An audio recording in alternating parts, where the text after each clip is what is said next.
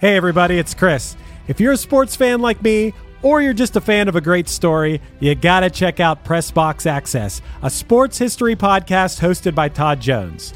Todd sits down with fellow sports writers who experienced firsthand some of the biggest sports moments of the past 50 years, and they share some of the stories behind the stories, some of which they've only told to each other.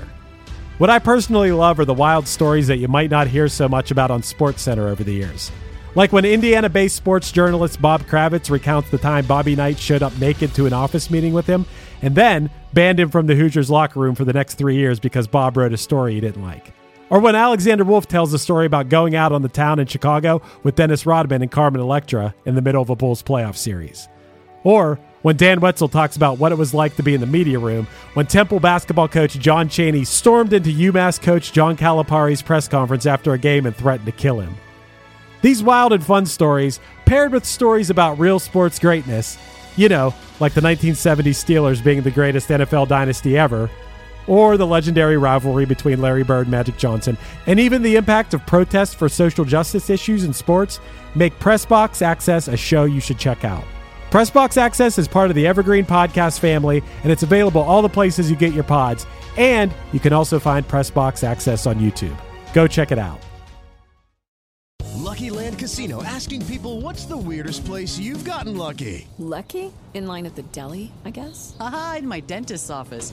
More than once, actually. Do I have to say? Yes, you do. In the car before my kids' PTA meeting. Really? Yes. Excuse me, what's the weirdest place you've gotten lucky? I never win and tell. Well, there you have it. You can get lucky anywhere, playing at LuckyLandSlots.com. Play for free right now. Are you feeling lucky? No purchase necessary. Void where prohibited by law. 18 plus. Terms and conditions apply. See website for details. When I was young, I knew everything. She a punk who rarely ever took advice. Started as a Michigan local music mega group, the Verve Pipe's sad song of teenage suicide and abortion was the perfect post-grunge sound for mainstream radio. In the summer of 1996, the Freshmen hit number 5 on the Billboard charts, but an inability to have a follow-up kept the band from ever advancing to sophomores. This week, we're joined by Dawn and Leigh of the Saturday Morning Showdown podcast to decide if they brought the one-hit thunder or if, for the life of us, we can't remember what made us think this was a good song. For the life of me, I cannot remember what made us think that we were wise and we never compromised. For the life of me, I cannot believe we'd ever die for these sins. We were merely freshmen.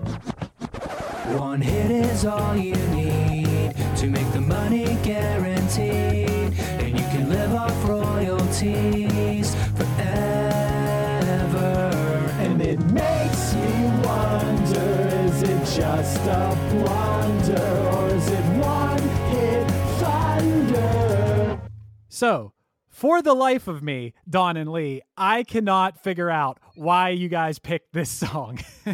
Can we start with that? What made you both pick this song as your choice? We both just really like it. I would have said before having researched this show that I was really late to the party, but I only found the song maybe 5 years after it was released. I found it when I was getting into a lot of those Midwest emo bands like Sunny Day Real Estate and Mineral Get Up Kids. Okay. And I feel like it fit right into that genre. So I don't normally like pop music, but when I heard it, I fell in love. Yeah, for me, so I went to an all-girls Catholic high school, and when that song came out, they were big on what they called Freshman Day. When my freshman year of high school, I had to walk around for a week with pigtails.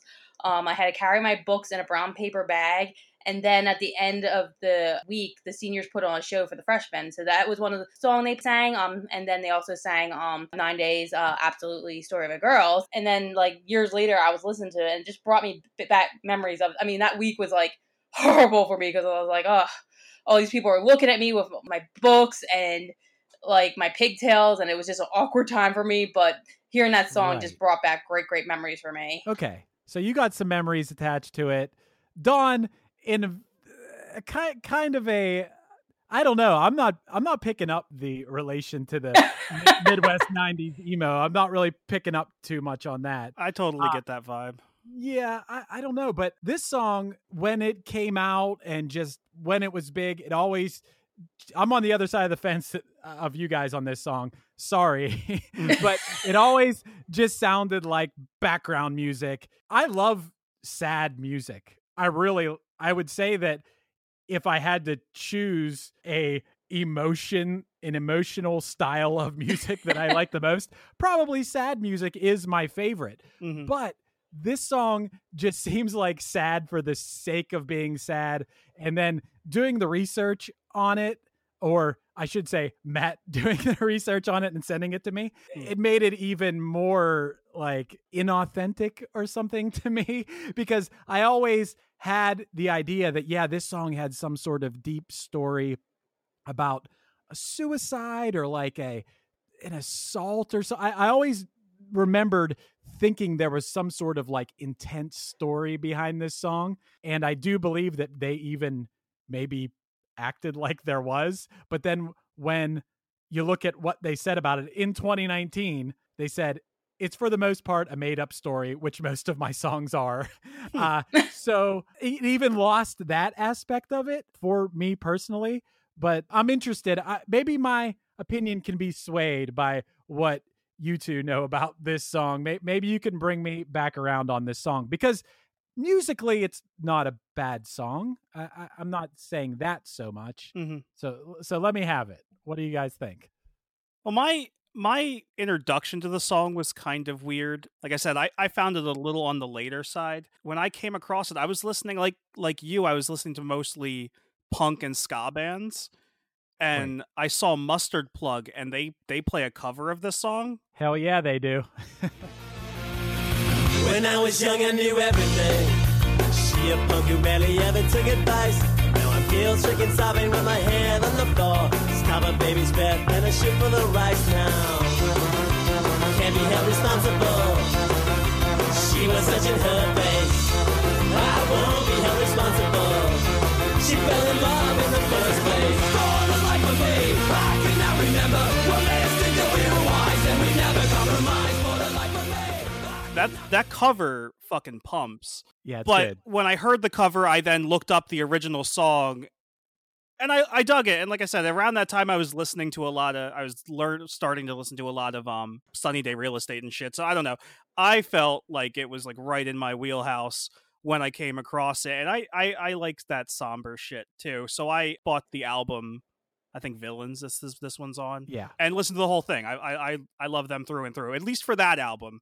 I did listen to their later stuff when Matt sent the playlist. I do have to say, not the biggest fan of their music moving forward. That was my issue with it, is like I dug into their catalog, and it's not that they're bad players or anything like that. It's just, it's the most, I would say this is the most average music that I could imagine. Yeah. You feel that way too, Leigh? Yeah, I agree. I just found it, other than the song, like the Freshmen, I found any of the later music just boring. Like the music I'm listening to now is mostly just the punk and hardcore stuff that gets me pumped, and this does not get me pumped. No, this is the opposite of music to get you pumped. A lot of it was very acoustic heavy, but still it's like mainstream adult contemporary rock. Yeah. Not that there's anything wrong with that. Yeah. But when it's so just down the line, I don't know. There was no edge to it at all. You know, I feel like whatever that edge is, regardless if it's in the guitar tones or it's in the imagery of the songs or anything about it, there was just nothing for me there. Nothing for me personally, but not that I'm the one who decides what is good and what is bad, but just not feeling it. Yeah, I do agree with you. Everything after Villains. I think Villains is a great album all the way through. I don't know what happened, but right after Villains, like even the album released contemporarily right after it was like real major heavy, where Villains is more minor heavy, and the songs just sound bland. But I think Villains has a real dark, brooding vibe to it that I'm really into. Yeah, I mean, don't get me wrong. I like to brood. Yeah. I'm a big proponent of brooding, but the Verve Pipe wasn't making me necessarily brood too much. Looking at their history. Well, let me ask you this: have you seen them play live? I have not. No. Okay. Have not. Yeah, neither have I. I actually didn't even look up any YouTubes of them playing live. I only asked that because it says that a strong following was built off of their energetic live shows, which I don't know how energetic you're getting playing the Freshmen, unless you're Mustard Plug. Right. Yeah. I've seen Mustard Plug play the song live, and it's definitely energetic. But yeah, the Verve Pipe, I don't know. Yeah, their cover changes the vibe of the song a little bit. I can't imagine anything from that early album being an energetic live show. When I look at the lyrics to this song, okay, let me ask both of you. When you heard this song, were you paying attention to the lyrics? Were the lyrics at all have anything to do with your affinity for this song? Or was it more just the feel of it? I guess for me, like as I said, like in high school, I heard the song, like hearing the song for the first time. It was more really just a feel. In later years, listening to music, I always like think about the lyrics while as I'm listening to things. Like now, I think more about the lyrics, and then I'm like, wow, these lyrics are really, really dark. But the funny thing about the lyrics and the song, we actually ended up picking this and putting this on our playlist for the wedding. Usually for weddings, you put the dance music, the happy music. More so for us, it was just like memories of the song. But then we're like, wow, we played this at our wedding and this is dark. Yeah. We played 2 songs about suicide at our wedding. What was the other one? Brick by Ben Folds 5. Oh, well, Brick is more about abortion. I guess that's true. I don't know. I always felt that song was about abortion followed by a suicide. Either way, both of those songs are wildly inappropriate for the event. Yeah, I'd probably say that. When I look at these lyrics, like you said, this song seems to be about suicide, and I do think it's important to have songs out there. I mean, it's something that everybody, whether they've felt those feelings themselves or a friend or a family member, like no one is untouched by that. So it's a topic that, of course, you want there to be songs in the world about that. But I always am a little bit turned off by songs that don't seem to have the ray of hope in them. This song just seems like a downer the whole way through. I always think, I watched an interview with Bjork. I'm like the world's biggest Bjork fan. And I watched an interview with her where she talked about loving sad music, but you always have to have that little bit of hope in the sad music and not just sadness for the sake of sadness and wallowing. And I'm not really finding that in this song. When I look at my best friend took a week's vacation to forget her, his girl took a week's worth of Valium and slept. Now he's guilt-stricken, sobbing with his head on the floor. Think somebody now and how he never really wept, he says. I don't know, like all of this whole song, like I'm not seeing the ray of hope in it. And that might be one of my other problems with this song. And I mean, the song isn't about, at least in my interpretation, I don't feel like the song's about the singer committing suicide or contemplating suicide. It's about someone they knew that committed suicide. And a lot of the lyrics, they feel like it's that moment of regret when you lose someone and you realize you'll never have a chance to go back and fix the mistakes you might have had. Like, that's the vibe I get. And that's why it's somber and that's why it's not hopeful, because that's a thing you can't undo, I guess. Oh, well, I get that then. So hearing that take on it makes me feel like a little bit of an asshole for having my my take on it. Like, because you never know what seems somber and hopeless to me might sound relatable and hopeful to someone else. So I'm just looking at it from my own personal perspective. A lot of people, I think, must have agreed with you, considering this went to number 1 on modern rock radio and it peaked at number 5 on the Billboard Hot 100. You know, it was no joke. This song was a hit. And that is pretty wild, because it's a pretty somber downer song to be like on the radio and stuff. I don't normally listen to pop music, but this did surprise me when it came around. What else was popular at that time? Well, let me tell you. I was just looking at that. Yeah. And it's funny you say that. This must have been such a somber time just in general. The week, when this was at its peak position, Puff Daddy's "I'll Be Missing You" was It was week 3 of its 11-week number 1 Oh run. my God. And also that same year, around that same time, the new version of Candle in the Wind, I guess, which was the one for Princess Di. Yeah. And Don't Speak by No Doubt. Not that that's not necessarily a song dealing with death like the rest of these songs, but it's still a bummer. Yeah, it's still a sad song. I love that song, but it's a good one. Yeah. But it's a sad song. So I think maybe the world was just really sad at that time. If I think back to that time, I felt like that was a more upbeat time because the grunge movement had kind of come to an end at that point, and I thought we were drifting towards more positive music, but maybe we were still getting a little bit of that somber side from like the grunge era. On the opposite side of the coin, at that same time, that same year, there was also Barbie Girl and Bop. So, yeah. Okay. So there's our happy songs.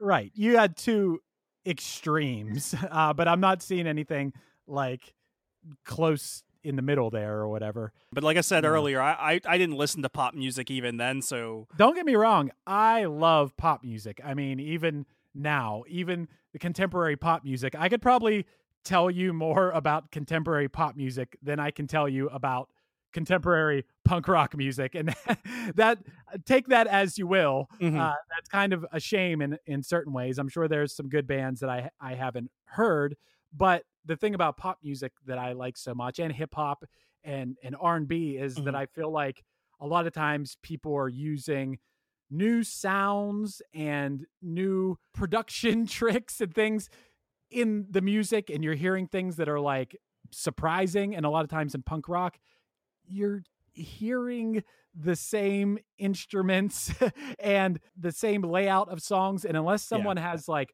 really awesome melodies and is doing new things with them and in the production of it, a lot of times it's hard for me to get psyched about it. But that being said, there's still a lot of punk rock I love. Don't get me wrong. But no, and I totally get that. There's only so much you can really do with that genre. It's just funny. I feel the opposite way about pop music. I tend to find that mostly sounds formulaic as well. Yeah. That's why when I find a pop song that I do like the Freshmen or like Wheatus, I fucking love it.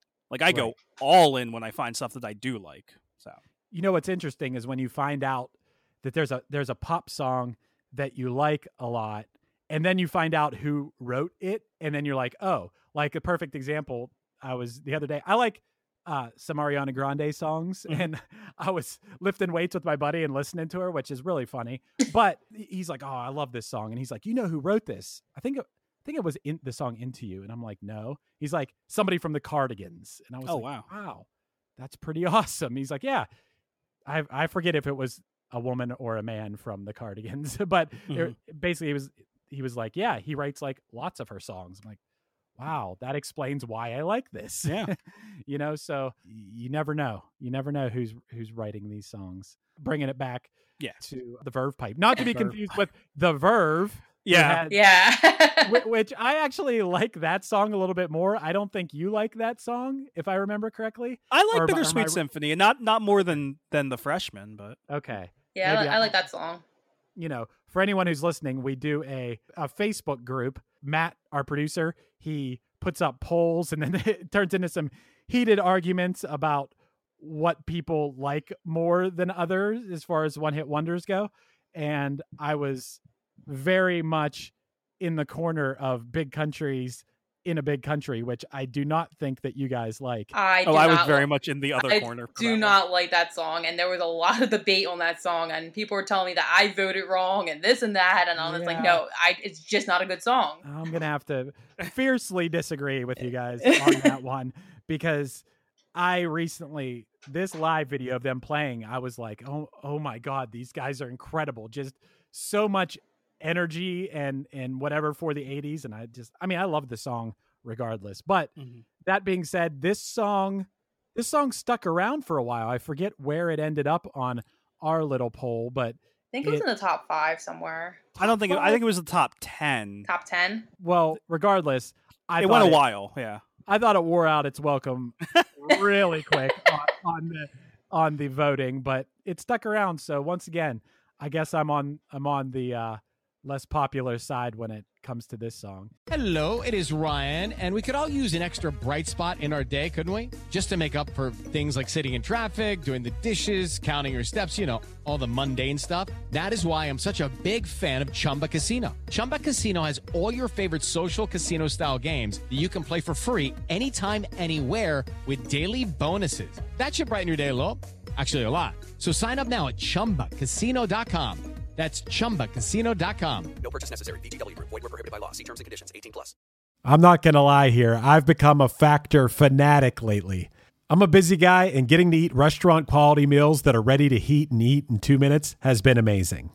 Eating better is easy with Factor's delicious, ready-to-eat meals. Every fresh, never-frozen meal is chef-crafted, dietitian-approved, and ready to go in just 2 minutes. You have 35 different options to choose from every week, including Calorie Smart, Protein Plus, and Keto. And also, there are more than 60 add-ons to help you stay fueled up and feeling good all day long.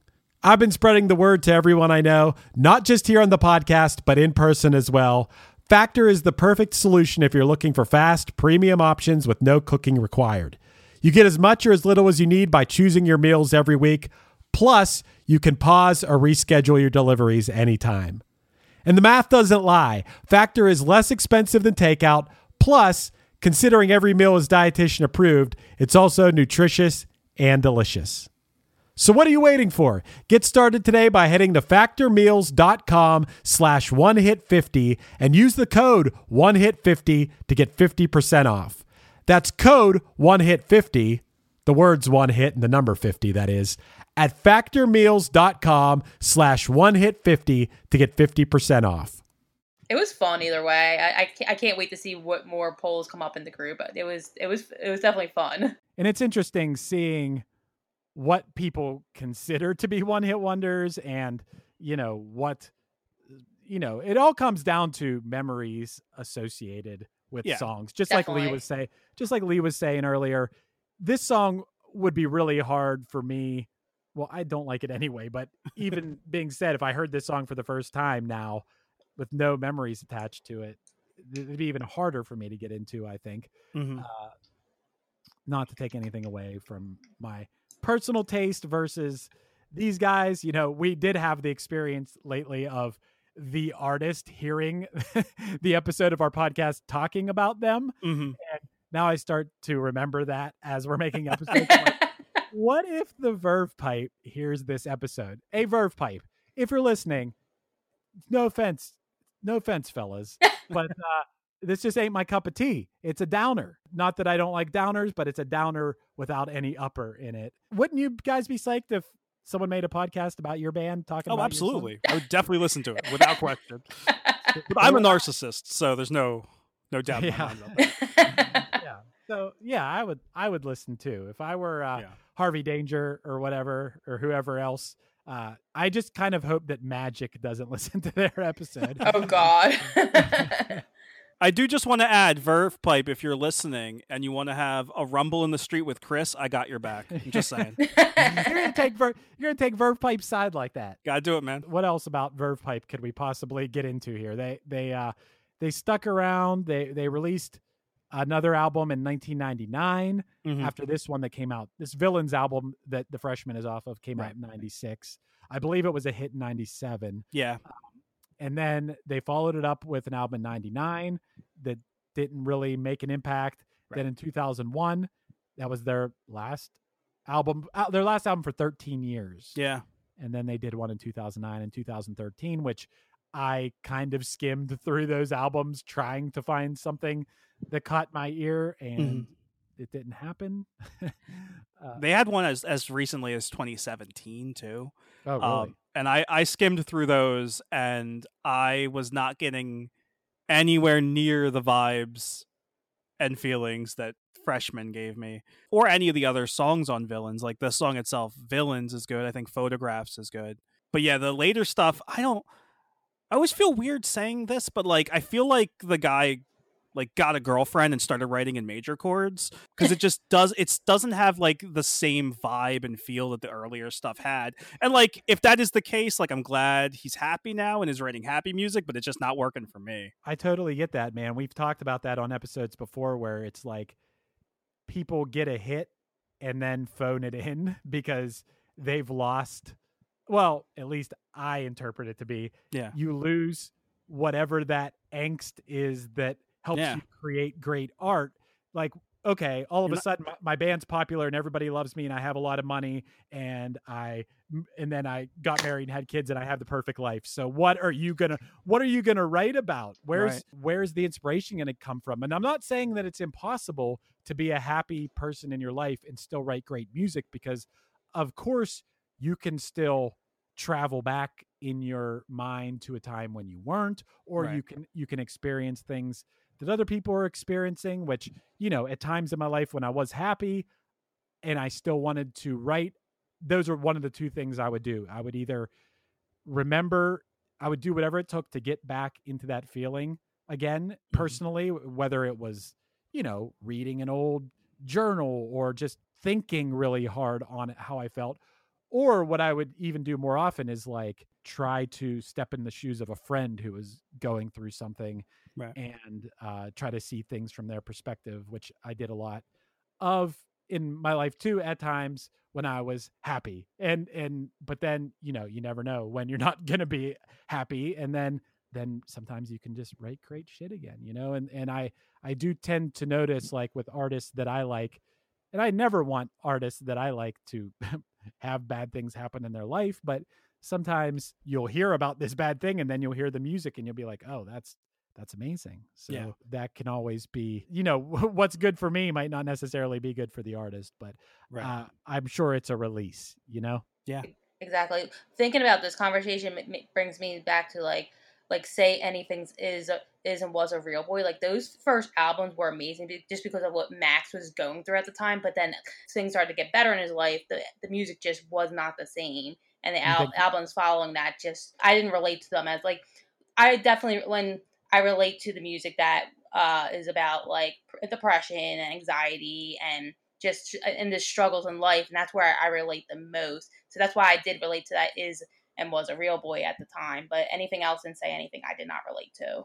Right. Yeah. That is a Real Boy album.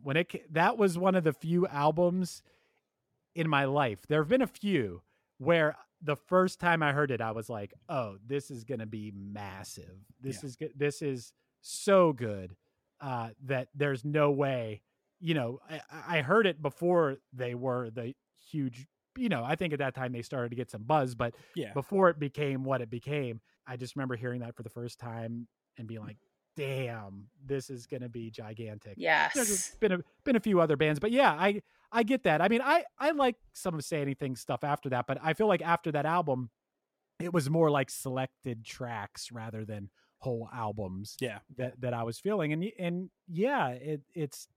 it's pretty evident in a lot of artists, and it's impressive when people can continue putting out quality stuff, even though, they're no longer in a position of struggling in their life. Not to say that just because your music is popular doesn't mean that you're not struggling in other ways. I know that money and popularity doesn't fix everything, but I do think it helps. Yeah. Yeah, Kurt Cobain's probably a good example of the money and popularity not being great for him. True. Probably the saddest and most tragic version of this is Daniel Johnston. That dude brilliance when his life was absolute chaos.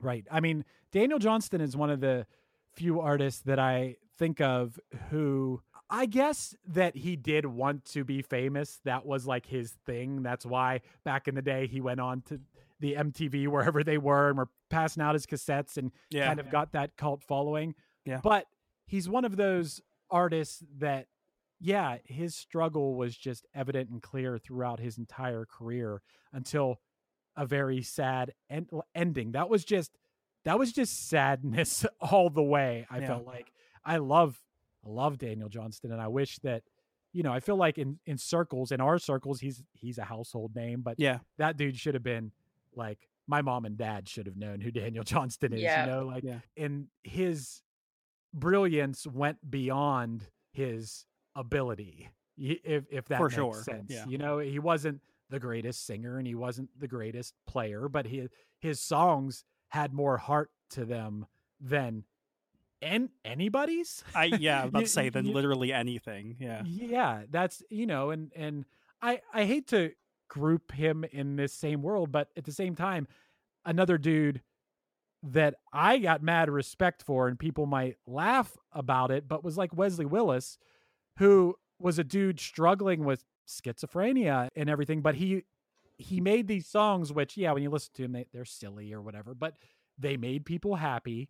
He performed live and he just brought people joy. And that was a dude who just, that dude was going to create those songs, whether people listen to them or not.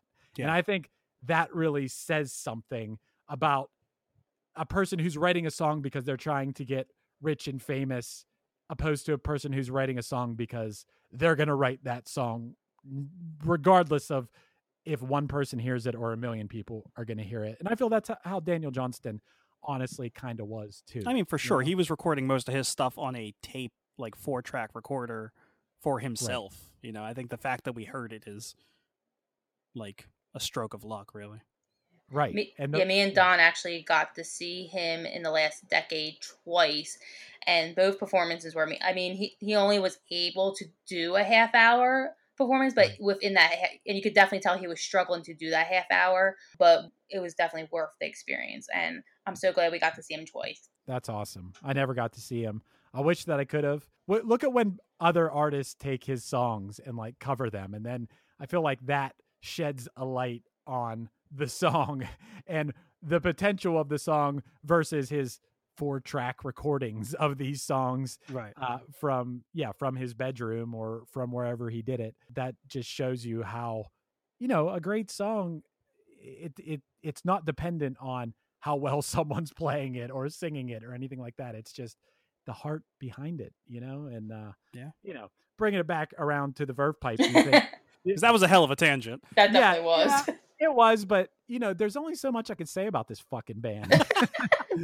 Once again, it kind of, I could go either way on this. The fact that the dude come out and say, "Oh, it's a made up story." I make up stories too when I write songs. Right. And I'm sure that there's some real life experiences that led to make this made up story, so I can't really say anything bad about that. Yeah, I'm not going to knock a person for writing a song that isn't based on a true story. I think most of my band songs, I'm not the primary songwriter, but I think most of my band songs are like based on experiences that our singer has had. But I'm not against someone being a storyteller and just coming up with a story that they relate to on some emotional level, and that's really it, and then running with it from there. Right. And it's sometimes weird, like when I write a song and I'll demo it and I have certain lyrics in it where I feel like, oh, these guys are going to know exactly what I'm talking about if I send it to them. I'll find myself changing it just because like I'm almost like embarrassed about how transparent I'm being about what I'm writing about, because I know they'll be like, oh, that's about so and so, or oh, yeah, and I shouldn't do that.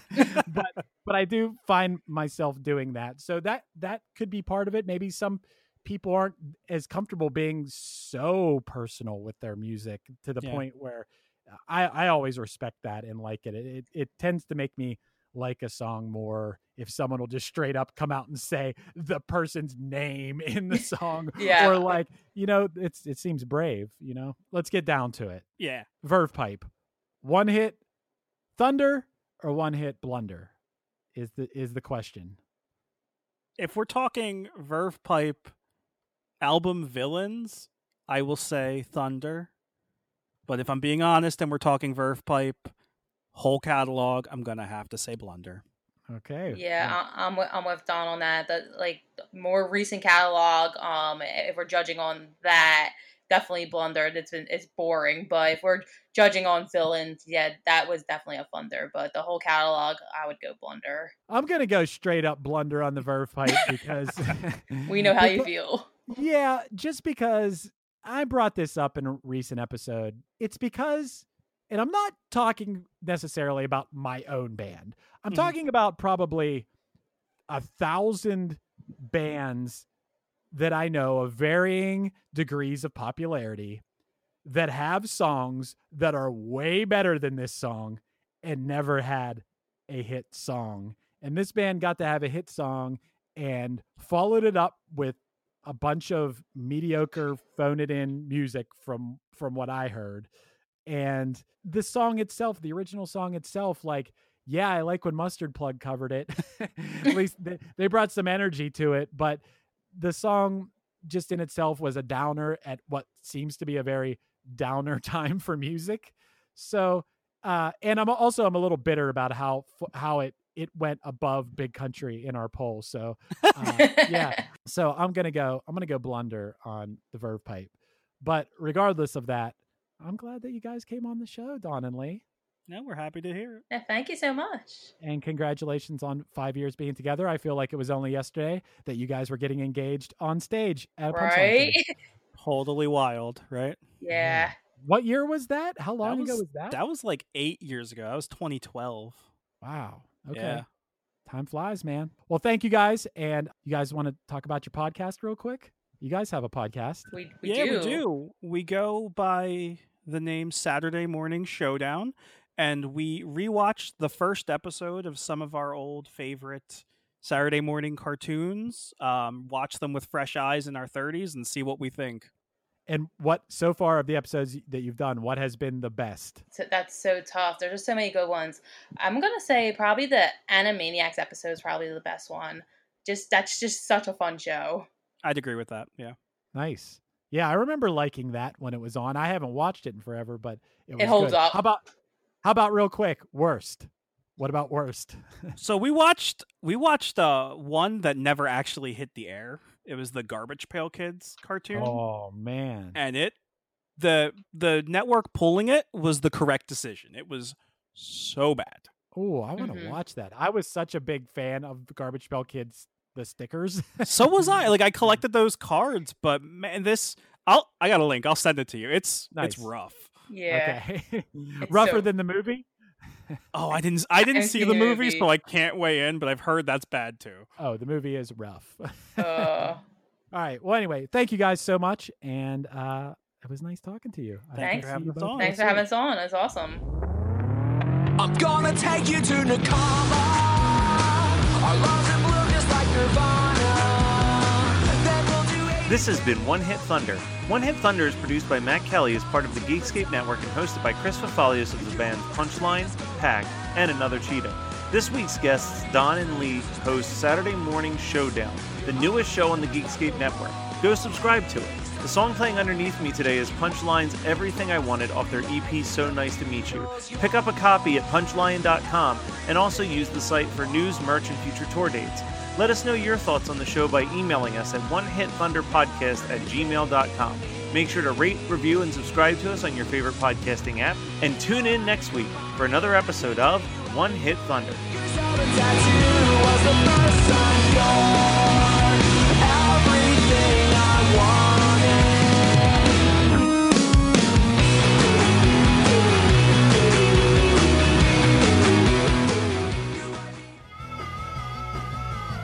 You're listening to the Geekscape Network. With Lucky Land Slots, you can get lucky just about anywhere. Dearly beloved, we are gathered here today to... Has anyone seen the bride and groom? Sorry, we're here. We were getting lucky in the limo and we lost track of time. No, Lucky Land Casino, with cash prizes that add up quicker than a guest registry. In that case, I pronounce you lucky. Play for free at LuckyLandSlots.com. Daily bonuses are waiting. No purchase necessary. Void where prohibited by law. 18+. Terms and conditions apply. See website for details.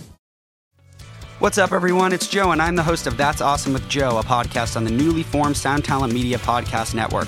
I talk with tons of your favorite artists, managers, touring personnel, and more. Most of the time we talk about music, but lots of the time we end up talking about something completely unrelated. We laugh a lot. We do a lot of really stupid things, but also some things that are really informative and interesting. Basically, it's a podcast that I think you should listen to. Obviously, I'm biased because it's my podcast, but I think I might be into it if I wasn't the host. Check it out at soundtalentmedia.com.